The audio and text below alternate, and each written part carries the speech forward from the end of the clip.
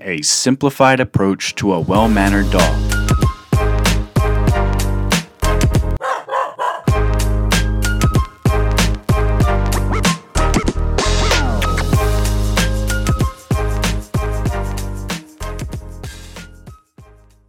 Are you wondering if your dog has what it takes to become a therapy dog? This is Leah from Doggone Good Dog Training. Well, first of all, what is a therapy dog? This is a dog that has passed a specific test through a certified therapy dog organization.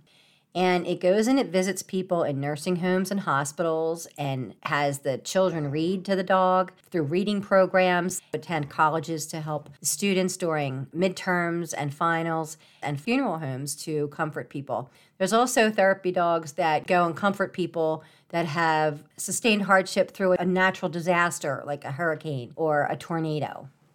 The job of a therapy dog is just to make people feel better. The requirements are that the dog needs to be at least 1 year old, healthy, up to date on all shots, and properly licensed in the state in which you live. Some therapy dog organizations require that your dog pass the Canine Good Citizen test before it can test for the therapy dog. Some organizations don't require that, or they might say that your dog needs to at least take one type of group dog training class in order to take the therapy dog test. And that's important because your dog needs to be able to perform or be around other dogs. They don't interact with each other, but they need to be able to be around each other and not flip out or lose it or be all jumpy and excited. Now, depending upon what therapy dog organization that you're interested in testing with, all the requirements are pretty much the same. Some are a little bit more lenient, some are a little bit more strict. Basically, temperament is more important than obedience. Of course, your dog has to listen to you and know sit and down and things like that. But what's more important when it comes to a therapy dog is your dog likes to be petted by people, loves to be around people, and can be petted by more than one person at a time and enjoys it. That's way more important than the obedience part of it. If your dog can't pass the temperament part of the test, then the obedience part really doesn't matter. First of all, you're a team. You and your dog make up a therapy dog team. It's not just about your dog. It's also about how you handle your dog. Can you handle your dog? I'm an evaluator for a therapy dog organization, and we actually did not pass a team because of the handler. The dog was great, but the handler really wasn't doing such a great job, and we didn't feel comfortable passing them because the handler couldn't really handle the dog very well. You're a part of a team. It's not just about the dog. So what kind of items would be on the temperament part of the test? Accepting a friendly stranger. Someone that your dog has never met before is going to come over and break all the rules when it comes to how do you properly greet a dog. They're going to bend over your dog. They're going to reach for your dog. They're going to pet your dog everywhere, pick up their feet, touch their ears, touch their mouth, and the dog has to be okay with that. Also, your dog needs to be familiar with and comfortable around wheelchairs, canes, strollers, walkers, crutches, loud noises, people screaming, people crying, maybe somebody coughing. Another part of the therapy dog test might be children running around. Some organizations have that as part of their test. Some don't. I highly recommend that your dog be used to that because your dog's going to be put into lots of different environments as a therapy dog. Let's say you're going to visit someone and there's children in the room. Your dog should be used to being around children. How would your dog react if there was a loud noise? Let's say someone dropped a clipboard on a tile floor. That would make a loud noise. Or someone toppled a chair over. Would your dog flip out or lose it? Or try to run away?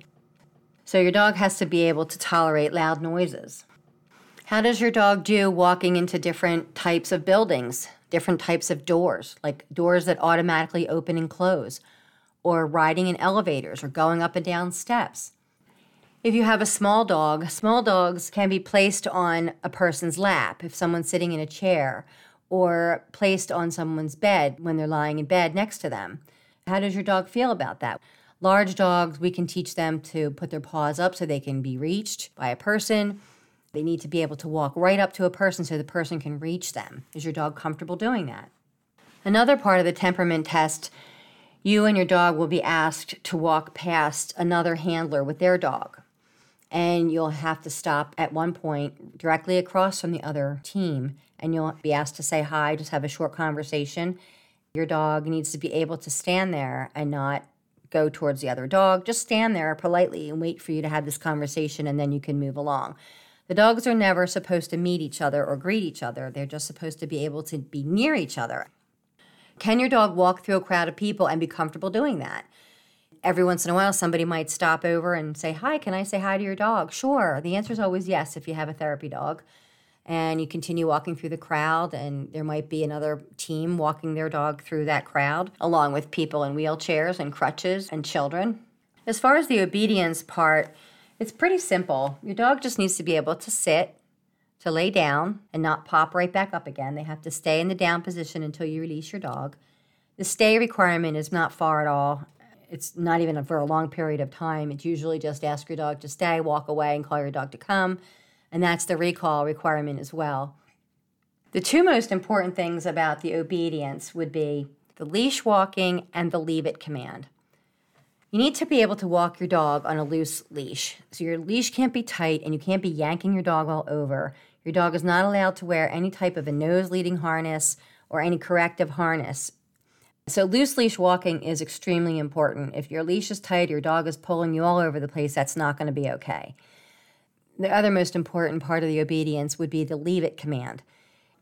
Different organizations do leave it different ways, but I can tell you that if your dog puts their nose in the bowl or takes the item, it's an automatic fail, no matter what organization that you're testing with. Some organizations will have your dogs do figure eights around some bowls with some food items in it. A person will offer a dog a treat, and you have to tell your dog to leave it while they're trying to hand your dog a treat. Some organizations will drop something while your dog is walking past, but they're not allowed to go for it. Leave it and loose leash walking are probably the two most important in the obedience section of the test. Another thing your dog is not allowed to do is eliminate during the test. That's an automatic fail. And you're not allowed to use any treats during the test at all. Aww. The human part of the team needs to pass a criminal background check. You are not permitted to use any type of electronic devices to train your dog. If you want your dog to be a certified therapy dog, it is not permitted at all. Something else that's important is that you and your dog need to look like you're enjoying yourselves. You're having a good time, your dog is having a good time, and that it's not a chore. As soon as your dog looks like he or she is not enjoying it, then that's not going to be okay. Your dog doesn't have to be perfect. The issue is, how can you recover if your dog does make some kind of a mistake? Can you handle your dog? Can you redirect your dog? Can you recover from that mistake? That's really what we're looking for. So that pretty much sums up the test. If you're interested in being a therapy dog team with your dog, and that's your goal, first of all, your dog has to have the right temperament. And you can reach this goal by working with your dog and taking your dog as many places as you can and getting your dog socialized to lots of different locations and places and people and sounds and sights and things like that. I would work on jumping, properly greeting people, leash walking, leave it, the sit, lay down, stay, come. Take a basic obedience class and work on those skills everywhere you go, not just in your house. You need to take your dog out in public places and work on all of your obedience commands and practice going up and down steps and entering buildings and greeting people. I hold a therapy dog class where we actually teach the test. We're not teaching the requirements for the test, we're teaching the test. We try to make you shine and be the best team that you can be when you take the test. I have to say, it's a really great way to give back to your community, people that are in hospitals and nursing homes, and they're just so happy to see the dogs when they come and visit them. And it really is a wonderful thing to do. Therapy dogs provide a welcome change from a daily routine. They can help relieve loneliness and depression, and they also facilitate conversation and interaction. They lower blood pressure and heart rates. They stimulate the mind, lift the spirits, and they spark memories and conversations. They also can bring a lot of joy and laughter when they go and visit people. And interestingly, dogs know it when they're working. They know when they're going to work, and they know when they're working, and they know what their job is, and they know what's expected of them. And they start to look forward to their jobs. When we have an evaluation and we pass therapy dog teams, it can be emotional for me and for the therapy dog teams. It's emotional for me because I know that I contributed to the community by doing something that I love. And it's emotional for the owners because they've worked so hard to reach this goal where they can go out and make people happy. So it's a win-win for all. Thanks for listening. Find us on Facebook and Instagram at Doggone Good Dog Training and let us know that you're listening. If you could give us a rating, we would really appreciate it. Have a doggone good day thinking about how you can give back to your community by being a therapy dog team. Take care now.